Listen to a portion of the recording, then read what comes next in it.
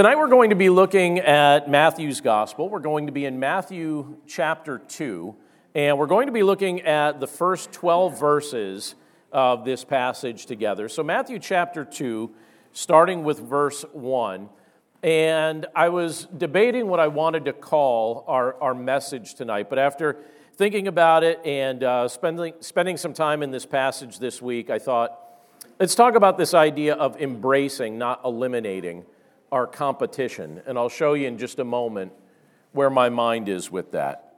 Matthew chapter 2, starting with verse 1. This is what the passage says. We're told here, "Now after Jesus was born in Bethlehem of Judea, in the days of Herod the king, behold, wise men from the east came to Jerusalem, saying, 'Where is he who has been born King of the Jews? For we saw his star when it rose and have come to worship him.' When Herod the king heard this, he was troubled, and all Jerusalem with him. And assembling all the chief priests and scribes of the people, he inquired of them where the Christ was to be born. They told him, 'In Bethlehem of Judea. For so it is written by the prophet, and you, O Bethlehem, in the land of Judah, are by no means least among the rulers of Judah. For from you shall come a ruler who will shepherd my people Israel.' Then Herod summoned the wise men secretly and ascertained from them what time the star had appeared. And he sent them to Bethlehem, saying, 'Go and search diligently for the child, and when you have found him, bring me word that I too may come and worship him.' After listening to the king, they went on their way, and behold, the star that they had seen when it rose went before them until it came to rest over the place where the child was. When they saw the star, they rejoiced exceedingly with great joy. And going into the house, they saw the child with Mary his mother, and they fell down and worshipped him. Then, opening their treasures, they offered him gifts, gold and frankincense and myrrh. And being warned in a dream not to return to Herod, they departed to their own country by another way." Let's pray. Lord, thank you for your word, and thank you for the privilege that it is to be able to look at this portion of Scripture together this evening as we come together on this Christmas Eve and celebrate the incarnation of your Son, Jesus Christ. Lord, we're grateful for the variety of things that we see in the Gospels that give us a picture of the things taking place during that season. Things that took place at the time of Christ's birth, things like this passage of Scripture that took place so sometime after, not too terribly long after, but a little time after. Well, Lord, we're just grateful for the picture that we're given of all of these things as we see them in Scripture. And we know, Lord, that your word is aiming to point our hearts to your Son, through whom we find salvation. So we pray, Lord, that you would do that miraculous work in our minds and in our hearts this evening as we gather together. Thank you, Lord, for this privilege. We pray that you'd speak to us now. In Jesus' name, amen. So I imagine, like most people, when I was in high school, I used to wonder often what I would do with the rest of my life. I thought, I wonder what the rest of my life's going to look like. I wonder what my time is going to look like after I'm finished up with my schooling. I remember really wrestling with some ideas. One of the ideas it's never really escaped my mind. I posted something about it on Facebook the other day, and I think I've got everybody thinking I'm going to jump right into doing it. I'm not. I don't have permission from my wife to do this. I do not have her blessing. She made this abundantly clear. But I always dreamed about owning a car wash. I always thought that would be one of the coolest things, and she's like, "Yeah, no, we're not going to do that." So at least not yet. I'm still working on her on that one. But one of the other things that I started thinking a lot about during that period of time was I started realizing that I had a desire to teach. I noticed that I liked teaching. I knew that I needed more practice at it, but I liked teaching. And outside of a traditional schooling context, I wondered what kind of application I would find for that desire. And so I started getting more involved in my church. I had a variety of outlets that I was able to kind of practice that skill a little bit in. People allowing me to do that, people allowing me to speak, teaching Sunday school, teaching things like that. Now, at this season of my life, I get to teach quite frequently through our worship services here at the church, through our Bible studies, through the different events that we do. I also get to teach over at Cairn University. Very grateful for that. And in this online era, one of the things that's become very much part of my life over the past few years is teaching Scripture online and teaching a variety of other things online. And one of the things that I find myself teaching online that was completely unexpected is for people that like to teach but are trying to figure out how to deliver their content online. Started realizing that that was something that I had a desire to do, something I became practiced in doing. And so over the past few years, I've been doing that more and more. And in the midst of doing that, I had a question from somebody recently who is setting up an online business, and he had a question for me, and he wanted to know if somebody was already offering the same type of thing that he was offering. He thought, how should I respond to my competition? That was his question. He said, I have an idea for an online business, an online platform, and I wonder, how should I respond to my competition? That was his question. And I thought it was an interesting question, so we talked about it for a little bit. And this is what I said to him, and you could tell me if you think this was good advice or not. But I said to him, I said, you know what, I don't think you have any competition. And my thought with that is this. There's only one person with your personality. There's only one person. There may be other people who teach the content you teach, but there's only one person with your personality. And only one person going about things exactly like you're doing it. And so my advice to him was, don't treat other people like they're your competition. They're not your competition. I said, embrace your so-called competition instead of thinking about working against them. I said, it's a much better mindset to have in the kind of business that you're trying to set up. It's a much better mindset. You'll lose much less sleep if that's how you focus on things. Now, if you're a ministry leader, or if you're in some form of business, or if you're a politician, or if you're in other kinds of leadership, what do you think about that advice? You know, just telling him, embrace his competition, don't try and eliminate the competition. Is that something that you would consider good advice? Is that something that you would be willing personally to do, or is that good advice for somebody else, but maybe not something that you would take personally? By the way, yesterday I actually had the chance to see something that I kind of forgot about. Do you ever find yourself just getting nostalgic and watching old things and when I say old, I just mean stuff from your childhood, so however long ago that was, right? So I grew up mostly in the 80s and a little bit in the 90s. And yesterday I was watching old Christmas commercials from the 80s. And I was like, all right. And so I thought it was entertaining. And a Burger King commercial came on. Now, they have not sponsored this message tonight. If I had time, I might have asked them to endorse what we're doing here. And, it could have helped us with some of our roof repairs and stuff like that. But Burger King has not endorsed this message. But I was watching this, and there was this Burger King commercial. And at the end of the commercial, it was a Christmas commercial for Burger King in the 80s. And at the very end of the commercial, they said, "Merry Christmas, McDonald's." And I was like, well, that's getting mentioned in tomorrow night's message because we're talking about this idea of don't eliminate your competition, embrace them. And why am I even bringing any of that up? I think sometimes my kids are like, Dad, sometimes when you're preaching, I look at this and I'm like, wonder where Dad's going tonight. What journey are we on, right? It's supposed to be a journey to Bethlehem tonight. We're thinking about these things. I'm looking at my daughter's face right now. She's like, Dad, I still don't know. No one knows, Dad. What journey are we on? I'm saying this because this is a concept that Herod would have done well to embrace in the midst of the context that he was in.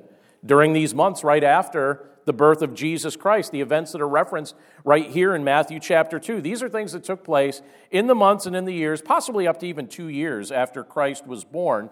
But it tells us something about Herod's mindset and Herod's attitude, and it wasn't really positive. He wasn't somebody who embraced his competition. He sought to eliminate his competition. And if you look in Matthew chapter 2, I'll just show us a couple verses here from it.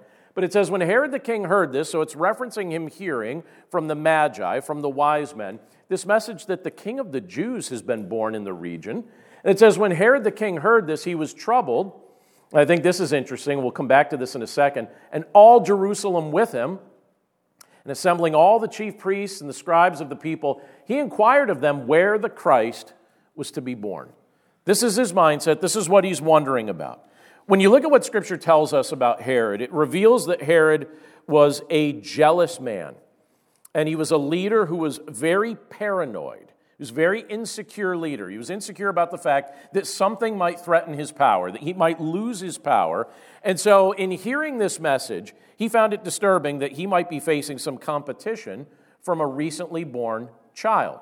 And so he's wondering what's going on here. And the impression that we're given in the scriptures was that when Herod was troubled, everybody was troubled. If Herod's bothered about something, what happens? Everybody else becomes troubled because they're thinking, what is this insecure man going to do? What is this insecure leader going to do? This person who just seems so paranoid about losing his grip on society. And they knew that he was likely, based on his personality and his track record, to take some extreme measures.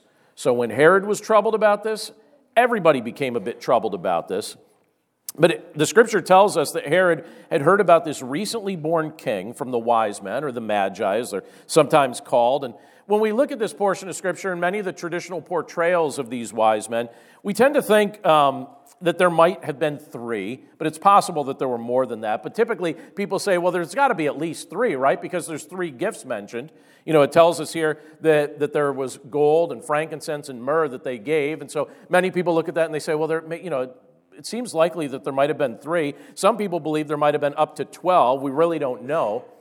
And the truth is, we don't know a whole ton about them. People have also speculated, what were they into? Like, why are they called wise men? Where exactly were they from? What were they doing? What were they into? Some people speculate that it was possible that they were Zoroastrian priests who practiced astrology, that they were from Eastern countries and that's what they would do at that time, and that seems like a likely possibility. But now, as people who tended to focus a lot on the stars and thinking about the stars, here it tells us that they were divinely being led by a star. They're noticing a particular star. And the interesting thing about this star is that the star that they're following here, it's leading them away from their superstitions. Not deeper into their superstitions, but away from their superstitions to the King of Jews, to the source of truth, Jesus Christ. But as this is taking place, the scripture reveals that Herod was genuinely troubled, and he was troubled at least on two levels, because one of the things that bothered him was this child that the magi, that the wise men were referencing, was being called by a title that he considered his own. Like, what do you mean the King of the Jews? You're looking for the King of the Jews. Herod's thinking, hey, if you're looking for the King of the Jews, guess what? You found him. I'm the King of the Jews. If you're talking to me, you're talking to the King of the Jews. And they're wondering, no, we're wondering the one who was just born, who is the real King of the Jews. So he's troubled in hearing that. But he's also troubled, I think, in the fact that the wise men, they're not just coming to inquire about Jesus. They make it very clear that their intention is to come and to worship him. They want to worship him. That's why they're there. They're not just there to greet. They're not just there to give gifts. They're there to worship him. And so here the scripture tells us that Herod went so far as to ask the chief priests and the scribes, the people that knew the scriptures. And when you look through the Old Testament scriptures, what do we find? Prophecy after prophecy after prophecy, pointing to the earthly ministry of Christ, the Messiah who was long promised. And if you look at in the book of Daniel, you could actually do the math and calculate exactly when he was going to be here based on the things that are revealed in Daniel's book.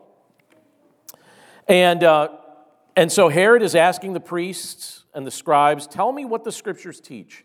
Tell me where this Messiah, this King of the Jews, is to be born. He wanted to know what the word said. And this is very interesting. He's making a deep inquiry into what scripture teaches. He wants to know what it says, but he doesn't actually want to obey it. Isn't that an ironic thing when you think about it?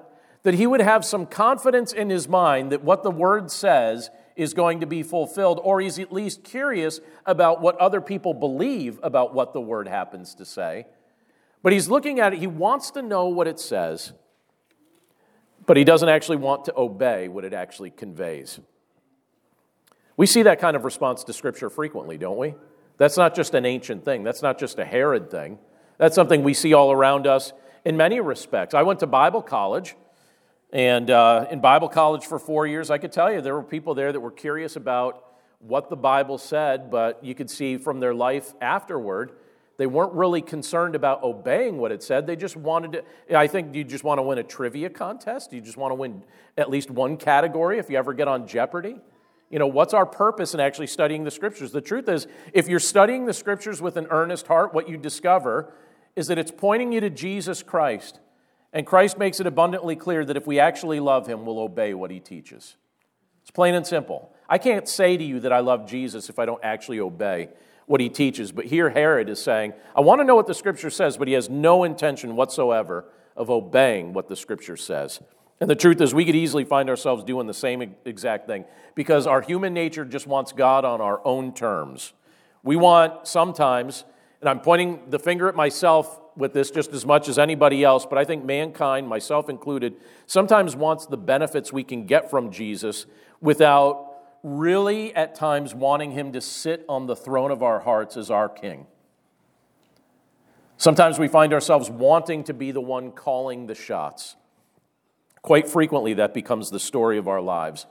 And here you have Herod. He's saying, I want to know the details, but he obviously has no intention of obeying Christ. He has no intention of worshiping Christ like the wise men do. But the Scripture goes on. When you look at verses 7 through 9, it tells us this. It says, Then Herod summoned the wise men secretly. So there's a public aspect to what they're doing. They're going around, they're talking to people, but now he summons them secretly.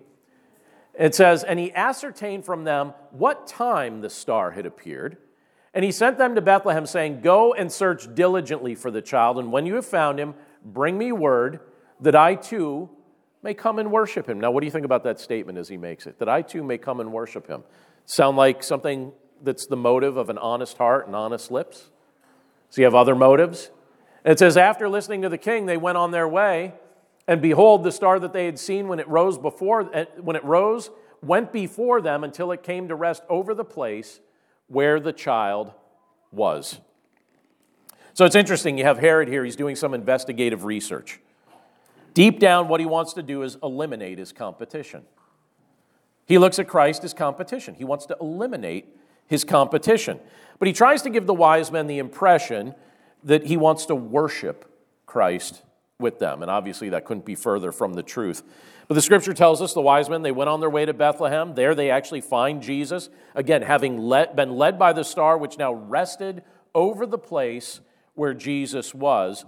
And it's a very interesting contrast to observe the different reasons that these men were seeking Jesus. Herod sought Jesus so he could eliminate him, and the wise men sought him to worship and honor him. And again, that contrast, I think it begs a few questions. Are we seeking him? Do we actually seek him? Am I seeking him? Are you seeking him? And if so, why? Why are we seeking him? Why do we care? Why do we care to actually find him or be curious about him or seek him? You know, it's interesting. All of us have different elements to our life story that maybe overlaps, and then some of us have different things that have taken place over the course of our lives that are very different. But some of us in this room can testify to the fact that we actually came to faith in Christ. We were blessed to come to faith in Christ during our childhood.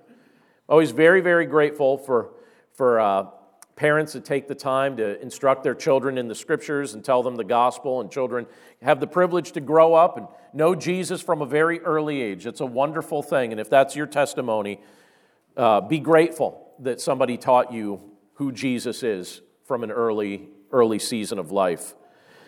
And then there are other people in this world who don't feel they have a need for Christ at all. There are many people in this world that at certain seasons of their life just kind of look at their life and say, you know what, I think I've got this from here.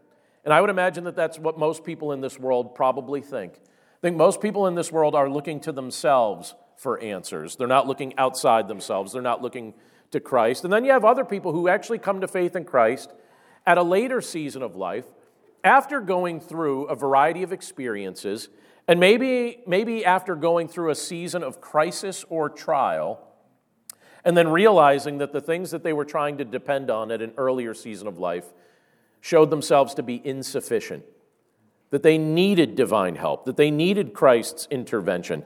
And the truth is, Jesus is desperately needed by all of us. He's just not always wanted. Because if we truly get close to Christ, there is an obligation that he makes upon us, and that's the obligation to worship him, to love him, to actually obey his teaching. We all need him.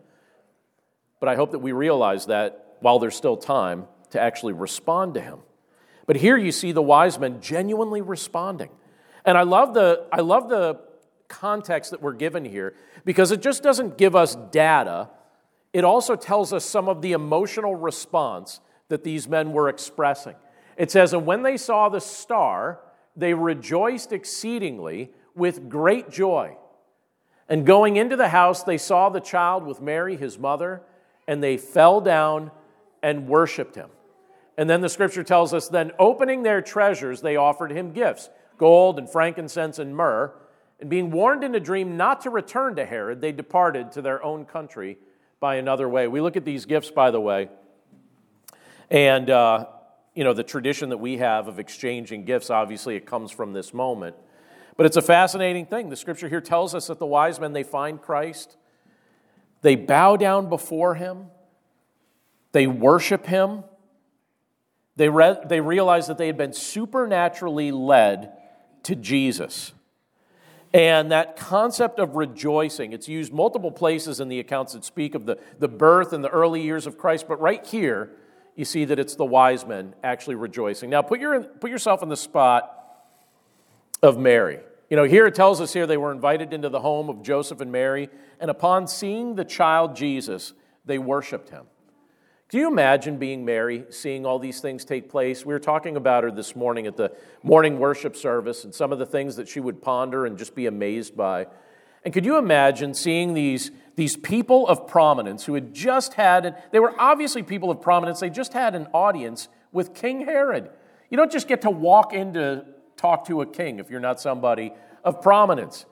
But now these same men who had just spent time with their king are now coming and visiting their home. And not just visiting their home, but bringing gifts. And not just bringing gifts, but bowing down and worshiping the child that Mary recently gave birth to. This child, Jesus. If you put yourself in her spot, if you put yourself in her mind in that moment, there were so many things during that season that she would look at and she had a firsthand view of that she just thought, this is amazing. This is amazing what the Lord's allowing me to see. But do you ever think about the significance of the gifts that the wise men brought to Christ? Do you ever think about the fact that there's a little bit of a deeper symbolism to the gifts that they offered him? They brought him gold, they brought him frankincense, and they brought him myrrh. Gold, frankincense, and myrrh. Why these things? And what are they foreshadowing? What are these gifts foreshadowing? Why would they select that? Is it just random stuff because it tended to be, fitting things that they would think for the King of the Jews, or is there something more significant to it? Well, when you look at gold is something that ultimately, when you look at how it's referenced in Scripture, it's actually a symbol of divinity. And in practical terms, what's Herod about to do once he realizes that, Scripture says, and being warned in a dream not to return to Herod, they departed to their own country by another way. When he realizes that they're not coming back to him, when he waits long enough and they don't come back with an answer, and he's thinking, hey, there's a king out here, what does he do? He has all the male children in the region, ages 2 and under, executed. That's what Herod does. But what do Joseph and Mary do? Scripture tells us that they fled to Egypt. They left the region, they fled to Egypt. In practical terms, how do you think that trip was funded? Most likely it was funded with the gold that the wise men gave them. You look at that and you realize just the sovereign, providential activity of God, orchestrating all sorts of things. Joseph and Mary were not people of rich means. They weren't people that had a whole bunch of money or anything like that. But here you have the wise men coming and they give them gold. It funds their trip to Egypt. They're able to escape and get out of Herod's grasp for a period of time. They go to Egypt. And I think that gold financed that trip. Scripture also says they gave them frankincense. Frankincense was used in worship, something that would be burned in worship. It'd be used as a burnt offering. And when you look at what Christ had come to do, he came to basically offer himself as an offering on our behalf. came to this earth ultimately to take our sin upon himself, die on the cross in our place, and rise from the grave on the third day to defeat sin, Satan, and death and share new life with all who will trust in him. But he was giving himself as an offering, and you look at this gift of frankincense that Christ was being given. It's, I believe, symbolic. It symbolizes this idea of an offering. It was often used in that kind of context. But then there's one other gift that he's given here, and it's myrrh. You know what myrrh was frequently used for? It was a spice that was used in embalming. It's a symbol that's pointing to his atoning death. It's showing what he actually came here to do, to live the perfect life for us and then die in our place, but then rise from death on the third day. But they give him the gold, they give him the frankincense, they give him the myrrh. These aren't random gifts. There's a point to it. There's symbolism in it. And they rejoice, it tells us. They rejoice in being led to Jesus. They worship him. And then they leave as changed men. Because Scripture tells us that all things in creation were created by Jesus Christ. And here you have these wise men who have now probably spent their life up to this point directing their worship in the wrong direction. But now they've met their Creator. And they worship him. And they've left as changed men. And I'll tell you, if you're somebody that's just known about Jesus from a distance, and you go from knowing him at a distance to seeing him up close to worshiping him, you'll be a changed person as well. They were changed men. Jesus is inviting you and me to do the very same thing, to worship him. Now, here's the thing. I don't know. By the way, I get so excited when it's Christmas Eve and we get this chance as just a church family and guests that come in from other areas to spend this time right before Christmas Day worshiping Christ together, celebrating what he's done. And I don't know what led you here tonight. Some of you I know really well. Some of you I know a little bit. Some of you I don't know at all. Some of us just met for the first time this evening. So I don't know what led you here tonight. It might be tradition. It might be a genuine desire to worship. It might be a sense of obligation, like maybe your mom made you come, right? By the way, my grandmother passed away many years ago, and my dad tells me every Sunday morning, he's like, if I don't feel like getting up for church, I still hear my mom's voice, right? You know, I still hear my mom's voice saying, hey, get up, right? So maybe your mom made you be here one way or another, right? Maybe just a genuine desire in your heart to be here. I don't know what led you here this evening. But here's the thing. I can tell you this, and I'm 100% certain of it. The Savior of this world does not want you to leave this place in the same condition that you were in when you entered. He doesn't want you to leave this place in the same condition you were in when you came into this room. Jesus, he's not interested in helping us retain the trappings of our old life, because that wasn't really life at all. What he is interested in doing is giving every single one of us a brand new life in him. And he offers that to anyone who will receive the gift of salvation from him. It's a gift. You can't earn it. None of us deserve it. The only thing you could do is say thank you for it. And he offers that to us. Now, there's a Scottish minister. I was reading something that he wrote. He actually wrote it back in the 17th century. His name was Henry Scougal. I don't know if anyone's familiar with that name. I don't know a lot about what he's written, but he wrote a book. It's called The Life of God in the Soul of Man. And I'm going to read this like he said it, just a statement that he made in that book. He says it kind of in Old English, but it's a good point that he makes here. And he makes a statement in the book. He says, God hath long contended with a stubborn world and thrown down many a blessing upon them. And when all his other gifts could not prevail, he at last made a gift of himself. And what he's saying is, God has blessed us in so many ways, but there's only one gift that he could ultimately give that could change us completely, and that's the gift of himself through his Son, Jesus Christ. The Lord wants to change us. Someone once said, I don't know who to attribute this to, I've heard it many times though. Someone once said, if our greatest need had been information, God would have sent us an educator. If our greatest need had been technology, God would have sent us a scientist. If our greatest need had been money, God would have sent us an economist. If our greatest need had been pleasure, God would have sent us an entertainer. But our greatest need was forgiveness, So God sent us the Savior, Jesus Christ. Do you have any fun memories from Christmases when you were growing up? Anything that still sticks in your mind? Maybe some unique experiences? I have a few fun ones from my childhood. I remember when I was in 6th grade, we had a rather unique Christmas that year. And I remember my wife gets a little bit of a kick out of this because she feels like I was able to talk my parents into most things.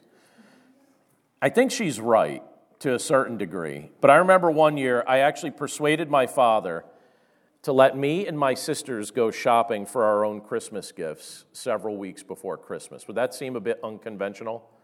My dad's a practical man, and I think in his mind he was like, this actually seems like a real time saver.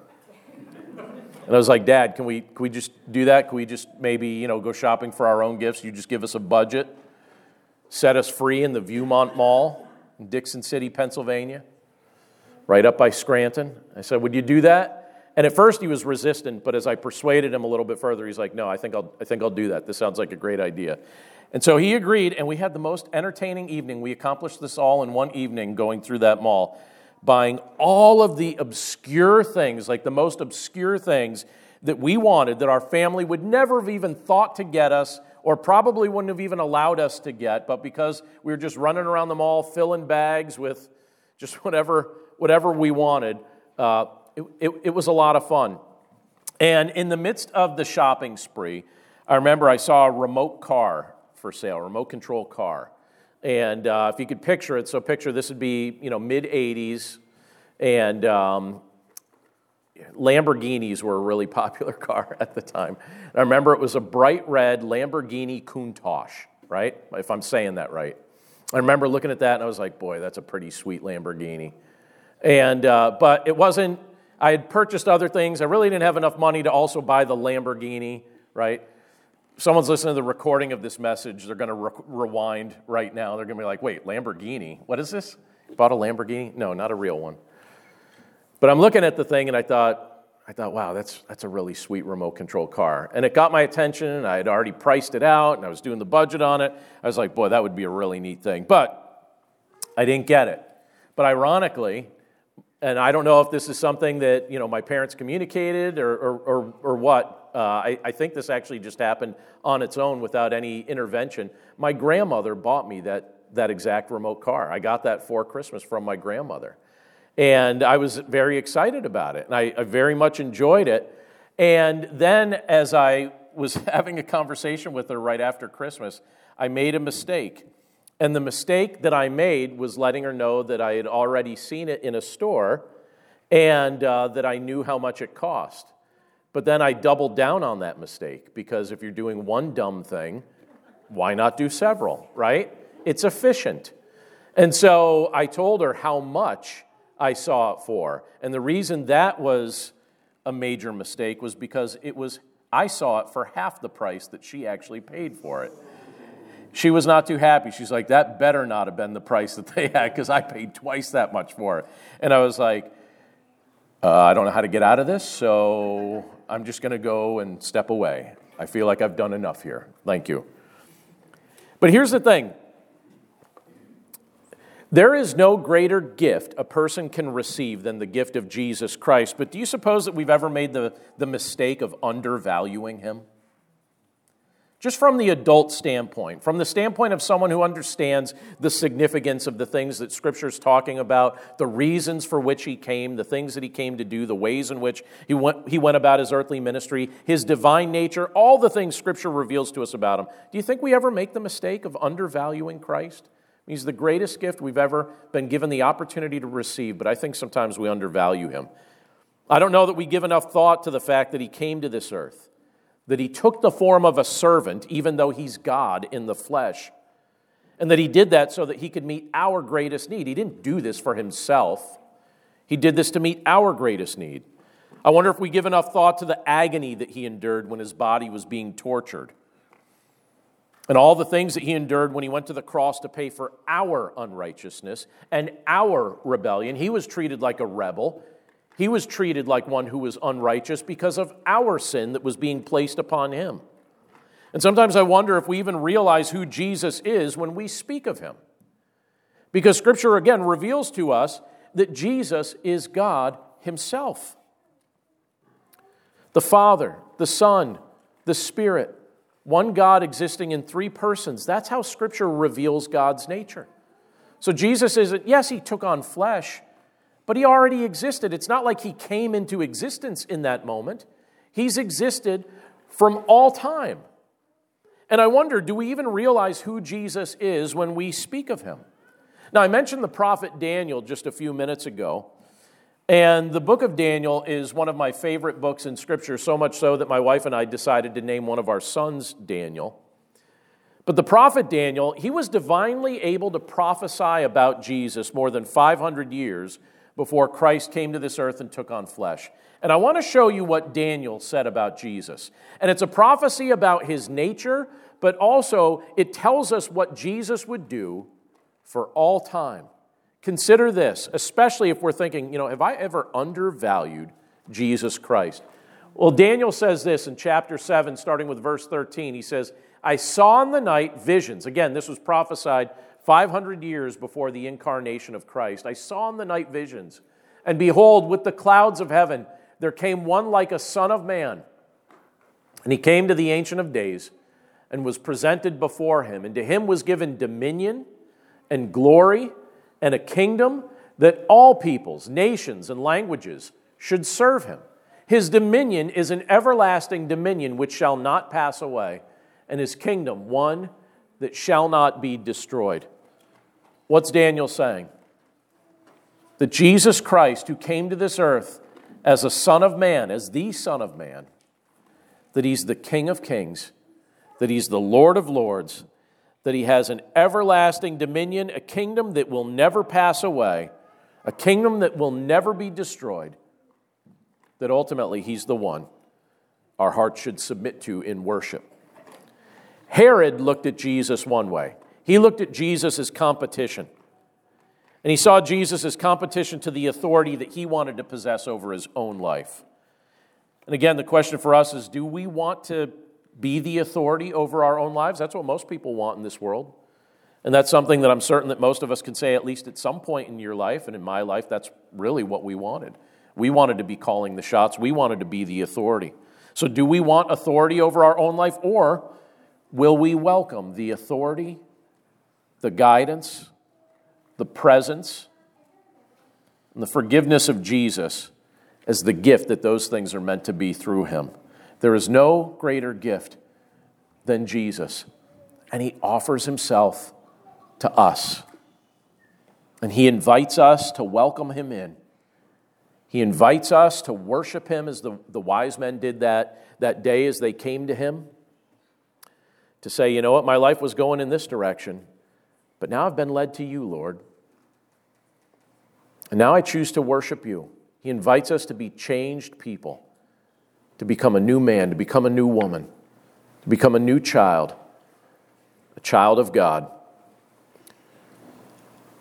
And if you're a child of God, and if you're part of his family through faith in Jesus Christ, that kingdom that Daniel speaks of, this everlasting kingdom, this everlasting dominion that will not pass away, that kingdom, you and I get to be part of that kingdom. And that's our forever promise from Christ. So we celebrate this time of year when we think about the fact that Christ came to this earth and took on flesh and all the wonderful things that surround those events. But let's never forget the eternal significance to every single thing that he was doing. It was all very intentional. And it's all ultimately for his glory and for your benefit, so that you and I have the opportunity to be part of his kingdom forever as we trust in him. Let's pray.